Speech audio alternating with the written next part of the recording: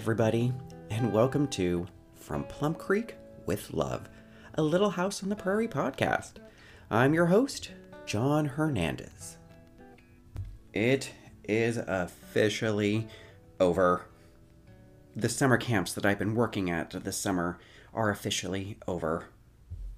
Now, albeit I only worked 3 weeks of summer camps at only half days at a time, but those half days mixed in, of course, with my regular teaching schedule made for some really long work weeks.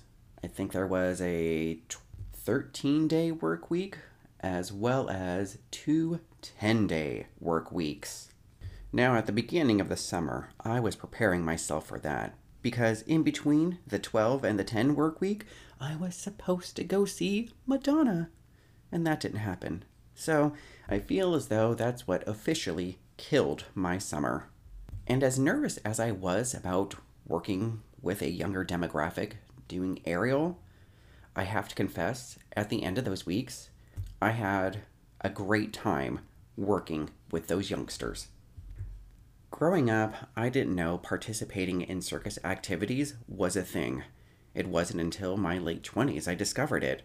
So I'm actually really happy to be able to help a next generation, a younger generation, get that exposure, help them find something active that they enjoy to do that's not exactly a sport. Something creative and something physical, those are wins in my book. And with that being said, let's get started on today's recap. Today's episode is entitled Crossed Connections and debuted on December 10th, 1979. The episode was written by Don Balak and directed by Michael Landon. It's a first for Walnut Grove, but not the Prairieverse. We open with the installation of a telephone wire, with 0 safety protocols in place, however. As the camera pulls back, we find ourselves inside the mercantile. Caroline and Allie G, who are twinning, are stepping outside, Caroline thanking Allie G for coming along to help her pick out a new fabric. Outside, Caroline exclaims how amazing it is Walnut Grove is getting its own telephone line. However, according to Allie G, she has no idea how anyone can afford it. She mentions how her mom in Minneapolis has a telephone, but is left wondering who is she gonna call, and refers to this whole telephone thing as a foolish waste of money. Inside Nellie's restaurant and hotel, the switchboard is being installed. Harriet is at the helm. They're testing the new line, and Harriet is told when it buzzes to answer it. And answering it, she does, by yelling into the mouthpiece. And sadly, that man that was climbing up the telephone pole and installing the wire, I bet he wishes he had safety gear on at this moment as he falls to the ground with a scream. Back at the switchboard and coming in from the receiver, we hear, "Why are you yelling at me?" Harriet is informed she's speaking a little loudly. No surprise, and she needs to speak in a more clear and normal voice. Once it's confirmed the line is working properly, the installation crew inquires to Harriet and Nellie if they have any more questions. They both say no, and just before leaving, the installation team tells Harriet that they have quite a moneymaker on their hands, with telephone orders pouring in all over the state. He then says goodbye and leaves. Harriet Olson turns and greets Caroline and Allie G.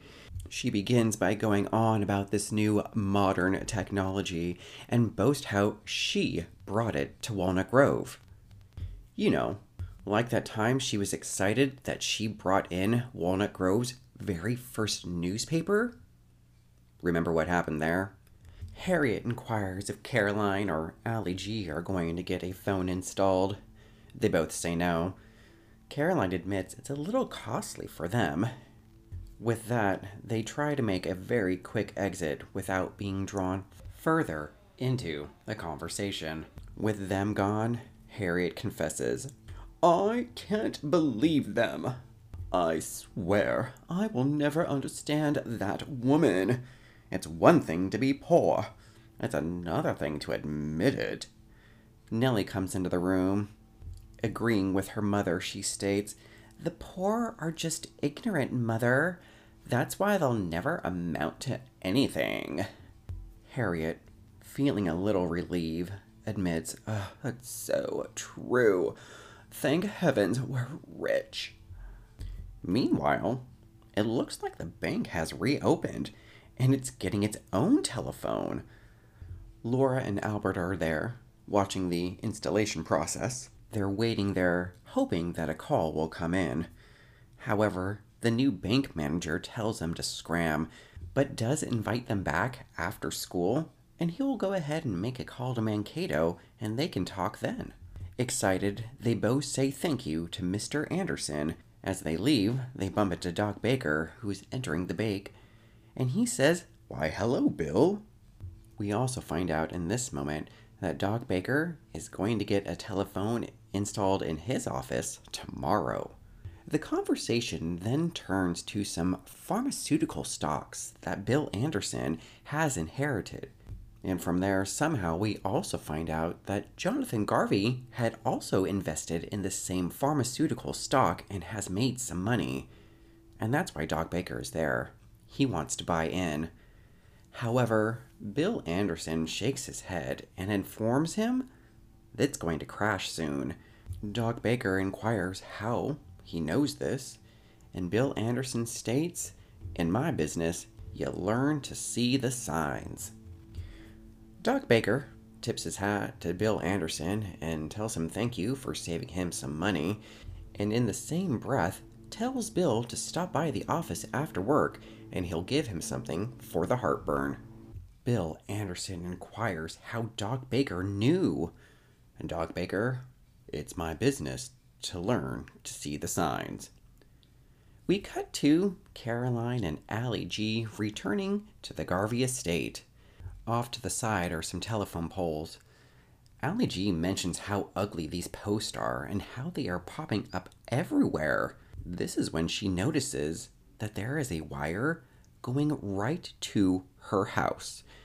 And upon entering the house, we hear from Allie G, "What in the world?" There's a telephone in the house. As she is examining the box, Jonathan Garvey and Charles step out from the bedroom. Surprise! Allie G realizes she has been tricked. Caroline admits that she had picked out that cloth pattern weeks ago. We find out Jonathan Garvey, with some of that money he made from those pharmaceutical stocks, had a telephone installed. And now Allie G can talk with her mother. Jonathan Garvey inquires if she likes it. Allie G responds with, "It's expensive." But we hear from Jonathan Garvey, "That's not what I asked." Cut back to Bill Anderson, banker, who is calling up Mankato. And while this conversation is taking place, we cut to the switchboard, and guess who is already abusing the new technology? By eavesdropping. You don't even really need a guess. Bill, on his end of the line, wants to place a bet on a horse. A $10 bet, that is. He also wants to keep it on the DL from his wife. Nellie walks in on her mother, not being a helpline operator. "Mother!" Harriet waves her arms around, trying to get Nellie to quiet down. And when the conversation finally ends, Nellie states, "Listening in on other people's conversations? That's awesome." Just kidding. She takes the moment to scold her mother, but Harriet tells Nellie to shut up. Her words, not mine. "Am I running this telephone exchange or not?" At that moment, the switchboard rings. It's a call from Minneapolis. Harriet connects it to the Garvey estate, but once again, does not hang up. Over at the Garvey estate, Allie G answers the phone. "Mother, mother, Can you hear me? Life is perfect. Never better. She tells her mom how Andy is doing well in school. 3 A's, 2 B's, and a C. I guess Andy does a lot better without his mom as the teacher. Off to the side, Charles acknowledges that's really something. The telephone, not Andy's grades. Jonathan Garvey offers the use of the phone any time the Ingalls need to use it. And Charles, who am I going to call? Allie G calls Jonathan Garvey over to the phone. He holds on to that receiver and then very quickly hands it back. With Allie G back on the line talking with her mother, her mom then begins to share the news that a herald stopped by the house the other day. And in that moment, Allie G goes silent. And trying for a quick recovery, Allie G says that she'll call her ma back later. At which point her mother responds, "Oh, you can't talk now," and instructs her daughter to call her when she's alone. Allie G responds with, "Will do, and it's good to hear your voice." We get a lingering shot of Allie G's face as she puts the receiver back on the hook, as she continues to process the news she has just heard. Jonathan Garvey comments that that was quick, but Allie G says that her mother had something to do with the cake, and that her and her mom will talk later. Jonathan Garvey notices the change in his wife's demeanor. In fact, we all can, because she is a little visibly shaken. But she covers up that by simply stating that she is so excited about having the phone in her house that she just can't hide it. Jonathan Garvey caresses his wife's face and tells her she deserves this surprise. At that moment, Charles and Jonathan Garvey announce they have to head back to the mill to finish up an order for delivery, and Caroline also leaves. As soon as the guests have left and the door is closed, that telephone rings again. We cut back over to the switchboard. Harriet Olsen is connecting the call, and of course, as we find out more about Harold. Allie G inquires to her mother that Harold is not coming to Walnut Grove. She tells her daughter the last thing Harold would like to do is interfere with your life. We're informed that Harold apparently looks good for spending the last 18 years in prison. We also find out this Harold and Allie G were once married, but only for 3 weeks. At which point, Harriet Olsen puts the receiver down and bolts to share this information with Nellie. It's the end of the school day. Andy is the first one out of the school, followed by Albert and Laura. Laura and Albert invite Andy back over to the bank to talk on their phone. But that's when Andy announces, "Oh, we got one of those too." Laura is thrilled to hear about this news as they are walking past Nellie's restaurant. Nellie is out on the porch. It's almost as if she's been waiting there, seeing the trio pass. That's when she strikes. I heard the good news." Andy, of course, believes she's talking about the telephone. And that's when Nellie continues. "I mean, about your mother's first husband being out of jail." This stops everyone in their tracks. Andy calls it a dumb lie, but Nellie admits how her mother listened in on the conversation. And while no one seems upset about this invasion of privacy, they all call Nellie's remarks lies.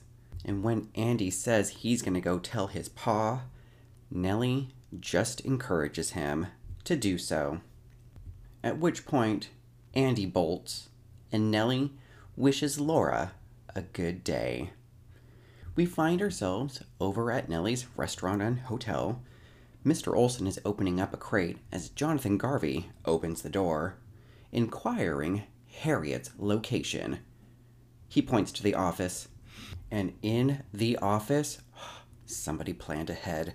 There's popcorn for this exchange as Jonathan Garvey enters the office and begins, "How dare Harriet spread vicious lies about his wife?" Hearing this accusation, Harriet confesses, "I do not lie," which we all know is a lie. And in the same breath, Harriet once again confesses about eavesdropping on a private conversation. But again, everyone seems more upset about what was exchanged in that conversation. Jonathan Garvey leaves to go and check the source of this story. Mr. Olson at the time steps into the room and calls out Harriet's behavior and threatens her about listening in on other people's conversations. It's about time somebody did. And Harriet puts her foot down and says the telephone was her idea. "You run the store. I run the switchboard." She continues by professing, "I didn't do anything wrong." Seriously, her words. "Alice Garvey is the liar, not me. I wasn't married before." Only engaged. And even then, her ex-fiancé did come to town. And Harriet didn't even bother to tell Mr. Olson. Mr. Olson, however, taking one for the team, professes, "Well, what other idiot would ever marry you?" Promptly leaving the room, Harriet Olson starts to tear up and calls him insensitive. But she immediately drops that when the switchboard rings. Back over at the Garvey estate, Allie G is busy adding some carrots to a roast she's about to put into the oven. And that's when Jonathan Garvey arrives at home. Andy is sent to his room. He's told that the adults need to talk. And when the door is shut, Allie G inquires, "Is it school troubles?" She's informed no, it's not. And that's when Jonathan Garvey drops the bomb. "Who's Harold?" Allie G takes a moment and then confesses everything. And truth be told, I can't tell if Jonathan Garvey is upset about Allie G's previous marriage or that he has to apologize to Harriet for calling her a liar. And still, while Jonathan Garvey is upset with Allie G about a previous marriage that she kept secret, no one is mad at Harriet for listening in on a private conversation. Allie G continues by stating she was afraid to share this information. It happened so long ago, and she was a young girl, and how the marriage only lasted 3 weeks until she found out what he truly was. Jonathan Garvey only hears half of this and assumes much, much worse, and then inquires, "Well, who else have you been with?" This questioning receives a slap across the face from Allie G, and slightly stunned, Jonathan Garvey leaves the house. The next day, at the Garvey estate, it's very quiet. There are one-sentence conversations, questions, and one-word responses. Feeling uncomfortable, Andy announces that he is heading out to school.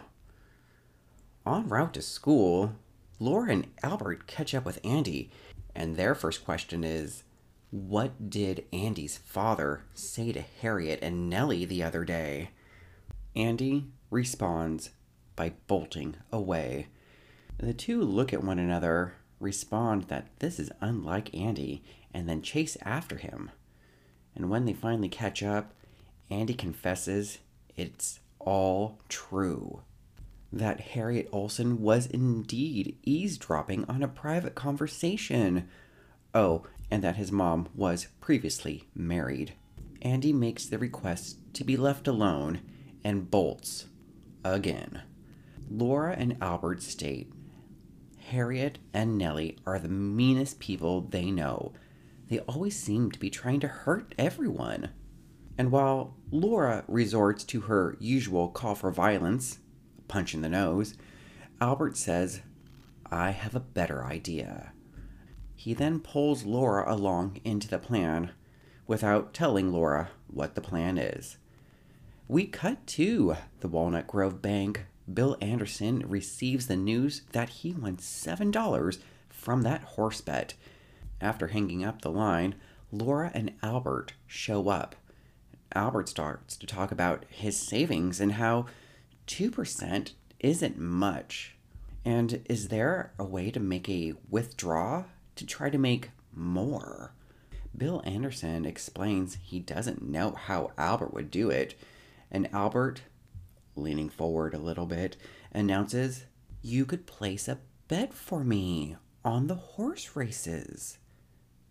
Bill Anderson is shocked his secret is revealed because he proclaims he has never told anyone. Albert looks over at the phone. "You ever talk about it on the telephone?" Bill Anderson replies with a yes. As Albert name drops Harriet, the telephone rings, and as Bill Anderson answers it and starts to talk about paperwork, he stops and says "Gesundheit" into the receiver. The person on the other says he didn't sneeze, and Bill responds, "It wasn't me." The conversation is completed, and Bill Anderson hangs up the phone and mentions how somebody sneezed on the line. As Albert explains how Harriet Olsen has hay fevers, Bill Anderson, in a huff, is ready to exit the building and head over to that switchboard. And seeing this in front of him, Albert sets his plan in motion. "I've got a better way to catch her and teach her a lesson." And while Laura complains how the two of them are going to be late for school, Albert closes the bank door to tell Bill Anderson the plan. At the Garvey estate, Allie G is receiving one-word responses from Jonathan Garvey as she cleans the kitchen, until she decides to stop and then confront her passive-aggressive man-child husband. Their arguing brings Andy, tears in his eyes, out of his room. "Stop it! Can't you please stop it?" And then slams the door. Realizing what they're doing to their son, they announce a trial separation. And by trial separation, I mean Jonathan Garvey plans to accompany Charles on a delivery trip to Northfield Fork. We are back at that bank. The plan to get Harriet is underway. Bill Anderson asks to be connected to a number in Mankato, and when the call is picked up, he announces he has the juiciest tip of my life. His words, not mine. Bill Anderson mentions that pharmaceutical stock mentioned earlier, the one that was bound for bursting, crashing. Speaking into the receiver, Bill Anderson announces it's about to go through the roof, and he wants to put $5,000 on it. He claims it's going to be worth 10 times that by the end of the month. And really trying to drive this point, he yells, "Just buy it!" He then puts the receiver down and walks away and looks out the window. And what does he see, dear listeners? We all see Harriet Olsen make a mad dash from the restaurant to the mercantile. Bullseye. This is when Bill Anderson sends Albert out of the building. We cut to Nellie at the switchboard, who is called upon by Bill to dial up that same Mankato number. And hiding behind the curtains is Albert. And when that call is connected, Albert walks in and catches Nellie hanging on the telephone. She claims she wasn't doing anything. No surprise. Albert makes the announcement he has something to show Nellie, and Nellie, for some reason, decides she's interested enough and puts her hand out, but doesn't pay attention to what is happening as Albert places a mouse in her hand. Needless to say, she leaves the room in a number of high-pitched shrieks. And hearing the coast is clear, Bill Anderson tells Mankato to cancel that pharmaceutical stock order. This time, as Bill Anderson places the receiver back on the hook, he looks at Laura and admits he should feel a little guilty, but doesn't. We are back over at the Olsen's Mercantile, up in the primary bedroom. Harriet Olsen opens the door, followed by Mr. Olsen, who is once again scolding her for her eavesdropping. He also does not seem interested in investing any money into these pharmaceutical stocks. Harriet Olsen heads over to her dresser, opens it, and then proceeds to take out her own savings to make an investment. Mr. Olsen tries to get her to reconsider. A fool and their money are soon parted. Harriet turns to him. Are you calling Bill a fool? As Mr. Olsen is watching Harriet count her money, he inquires why she keeps it in the house, and Harriet confesses, I don't trust banks. She continues by confessing her love for money and how she wants to be rich. You think I want to spend the rest of my life in this village? She continues by offering to sell her half of the mercantile to Mr. Olsen. As she continues to count her money, she makes the announcement how she has to head out to Mankato. And Mr. Olsen is a little confused. We have a telephone. You can wire money there. And Harriet's not for this idea, and she proceeds to explain her fears of doing that. Basically, she's describing what she's currently doing with the telephone. Looking at his wife, Mr. Olsen comments, Oh, I thought you were one of a kind. Before leaving the room, he announces how he'll head out and get Harriet's buckboard ready. And with that, Harriet bolts out of town. We cut to Charles and Jonathan Garvey heading out with their delivery. Jonathan Garvey is continuing to share the update on his current situation. You think you know someone, and then it all just falls to pieces. This is when we find out, after 2+ seasons, that Jonathan and Allie G have been married for 16 years. Charles protests that's silly to throw all those years away because something happened before you met her. But Jonathan Garvey is hung up on the fact that Allie G didn't share this. Shaking his head ever so slightly, Charles admits she's still the same person that you've been crazy for after all these years, and concludes that we've all kept secrets at one time in our life.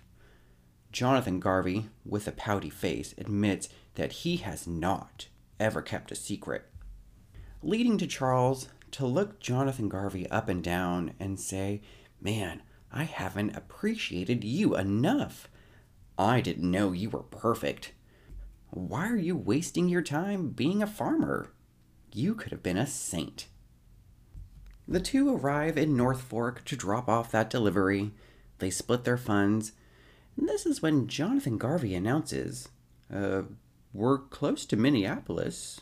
Maybe we should stop in and visit Allie G's mom, and how it might help him process what's going on.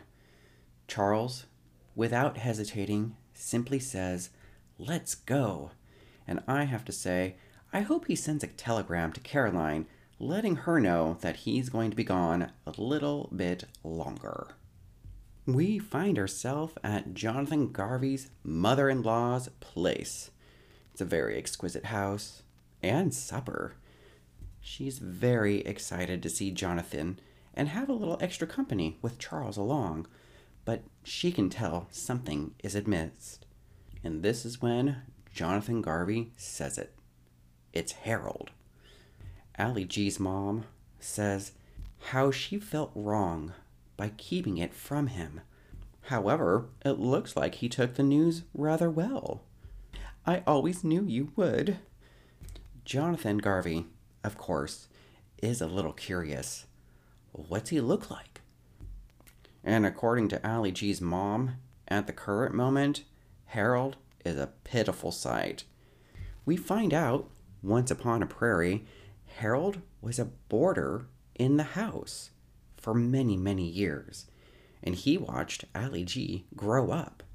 She continues by informing us Harold always had money, and although he could pretty much live anywhere, he chose to stay there because he worshipped Ali G. And it was no surprise that when she became of age, he proposed marriage. However, it was shortly after the nuptials they found out he was a gambler. And now he's currently pulling 12-hour shifts as a bartender at the local bar. Hearing exactly what he wanted to hear, Jonathan Garvey, not so subtly, announces, "I'm new to this city. I'm gonna go take a look around. Charles, you stay here." Of course, we find Jonathan Garvey standing outside of the Good Time Saloon. He makes his way inside and has a seat, and this is when the bartender heads over and asks, "What'll it be?" Jonathan Garvey orders a beer and watches as Harold heads back behind the counter to pour some suds. Jonathan Garvey can see Harold is a broken man. Time passes, and the doors are closing, and Harold announces it's closing time. Jonathan Garvey, being the only one left inside, inquires if he can finish his beer, but also offers to buy Harold a drink, which is accepted. The two men share a drink, and Jonathan Garvey introduces himself as John Gifford, with Harold introducing himself as Harold. The two of them make small talk until Jonathan Garvey inquires if Harold was ever married. Harold says yes, once, with Jonathan Garvey / John Gifford admitting that he is not. But maybe one day it will happen. One day I'll be lucky. Harold, I was that lucky once, but I let it slip through my fingers 18 years ago. He continues by saying he was a young gentleman with the world in his pocket. But the world was not enough. He was a greedy gambler, and he never told Alice what he did. He covered it up by saying he was a property owner, a landlord, and after just their first week of marriage, he lost it all. And in his desperation to return to that lifestyle, he ended up in a scheme to rob a bank. Oh, thankfully, he wasn't tagging along with the James brothers. And, well, that didn't work out, and that's how he spent 18 years in prison. Harold continues that he didn't tell Alice the truth in the beginning because he was afraid of losing her. But he ended up losing her anyway. Harold continues, after he was released, he heard Alice was happily married and had a son. And I can't help but wonder if that man knows how lucky he is. Jonathan Garvey puts his beer down, pays for his drinks, as well as the drinks Harold has been consuming, and also tells him to keep the change, and leaves the saloon. Back at Jonathan Garvey's mother-in-law's place, Charles is by the fire as Jonathan enters. And Jonathan Garvey confesses he did go out to meet Harold and had a talk with him. Mostly, he just wanted to see what the man was like. And it's in this moment it finally dawns on Charles that's why they came all the way to Minneapolis. Jonathan Garvey admits he did want to take a swing at Harold, but seeing him, he's just a tired, beaten down old man, and repeats the question Harold had asked, wondering if the man who married Alice knows how lucky he is. Charles, looking at Jonathan, does he? And Jonathan Garvey responds with, yes, I do know how lucky I am. Speaking of lucky, back at Walnut Grove, Mr. Olson is trying to read his newspaper over Nellie's piano playing. Lowering the paper, Mr. Olson tells Nellie she sounds awful at the piano, causing Nellie to storm off. That's when the door opens and Harriet Olson has returned. Ugh, and what a sight. She looks like she's been ridden hard and put away wet. And by that, I mean she's been crying. She's a mess. And surprise, not surprise, her investment is worthless. She continues to sob as she limps to find a seat. I'm ruined. At which point, with a smile, Mr. Olson reminds her none of this would have happened if you hadn't been eavesdropping, snooping, invading privacy. Through her tears, Harriet confesses she knows and that Mr. Olson was right. And to add insult to injury, Harriet proclaims how thankful she is she still has half of the store. At which point, Mr. Olson reminds her, no, it's all his now. There's lots more sobbing, and we hear, how am I supposed to pay my bills? Mr. Olson suggests, you can get a job, which causes more tears to fall from Harriet's face. It's the end of another school day. Andy is leading the pack as they are all passing the mercantile, and we find Harriet Olson doing some heavy lifting. It looks as though she found a job, working for the mercantile. Delivery, cleaning, pretty much everything she was doing before, but this time as an employee. And to celebrate his new bit of free time, Mr. Olson announces he's going fishing. We find ourselves back over at the Garvey estate. Allie G steps out onto the porch along with Andy as they hear a wagon approach. As Jonathan Garvey brings the wagon to a stop, there's silence. He makes his way down from the seat, removes his hat, and apologizes to Allie G for his behavior and asks her for forgiveness. Allie G embraces her husband and proclaims she has never missed anybody so much in my life. As the announcement is made that dinner is ready, Jonathan Garvey heads over to the telephone pole and, utilizing his brute strength, proceeds to take that telephone pole and knock it over, disconnecting the outside world from the Garvey estate. With that, Jonathan Garvey announces, now we can eat.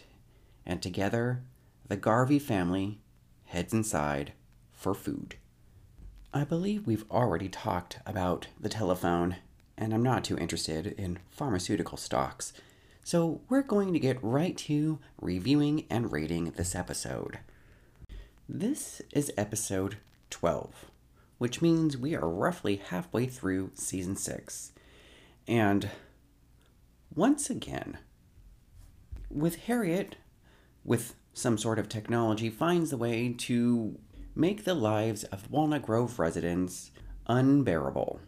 It all started with that talking machine, and albeit Harriet Olson didn't do anything directly with the talking machine, she just managed to purchase it for her daughter. With the newspaper, she managed to convince her second cousin, twice removed from her mother's side, to give her a job as a reporter, which led to her meddling into the lives of the Garveys, as well as many other folks around Walnut Grove.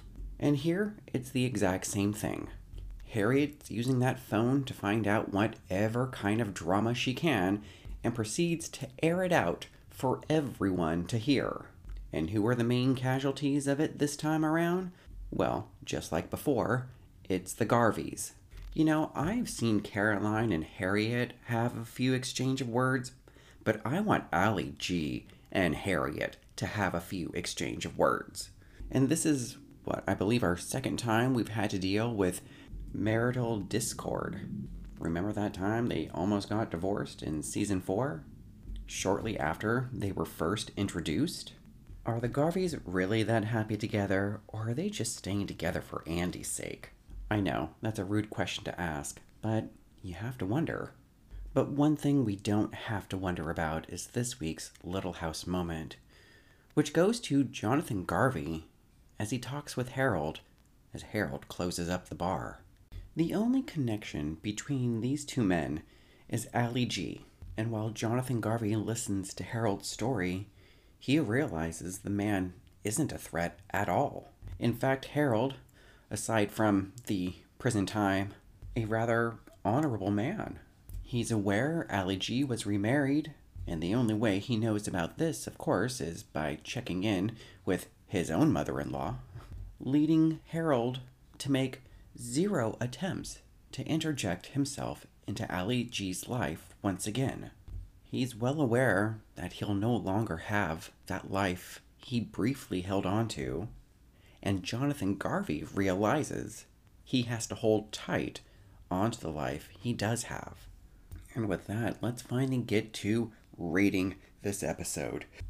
I hate to admit it, these episodes are really starting to become formulaic. Shortly after an episode begins, something new is introduced, which causes the world of Walnut Grove to be upended.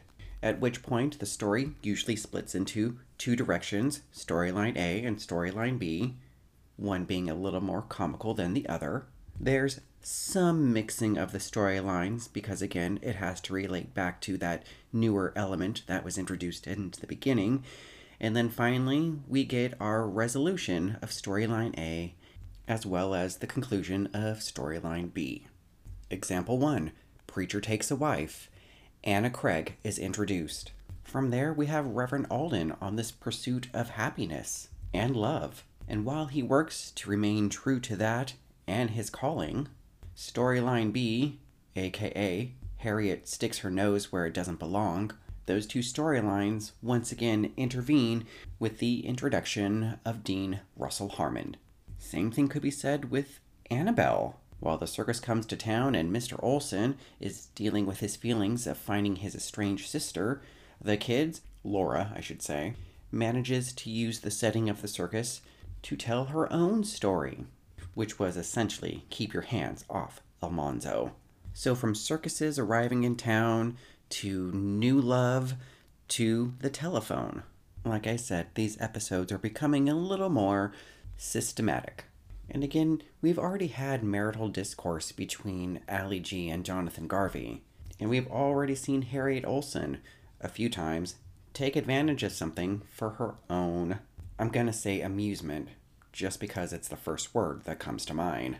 And that is why we are going to give this episode, Cross Connections, a 4.25 bonnet rating. We've seen this story of Ali G and Jonathan Garvey having a bump in their relationship. We've seen Harriet intentionally use technology for her own advantage and sequentially dealing with the fallout from those choices, as well as very much so catching on the outline of these Little House on the Prairie episodes. I would say our biggest takeaways from the episode are, 1, we find out the Garveys have been married for about 15 years, Ali G's mom lives in Minneapolis, and Walnut Grove has entered, quote-unquote, the modern day by finally getting a telephone line. And those are just some of my thoughts and feelings about this episode, and of course, I wouldn't mind hearing any thoughts or feelings you have about this episode or any previous episode or season. From Plum Creek with Love at Gmail and Instagram is how you can reach out to me. Those of you who have left ratings and reviews on your platforms of choice, thank you. It has definitely helped getting the word out on this podcast. Not so long ago, I was averaging maybe 200 listens a week. Now, that has more than doubled. So, again, thank you. As always, that Spotify playlist continues to grow, as is the Instagram account. Next week, we cover Season 6, Episode 13 of Little House on the Prairie, Angry Heart. And with that, we come to the end of another episode of From Plum Creek with Love, a Little House on the Prairie podcast. I'm your host, John Hernandez, and until next time, take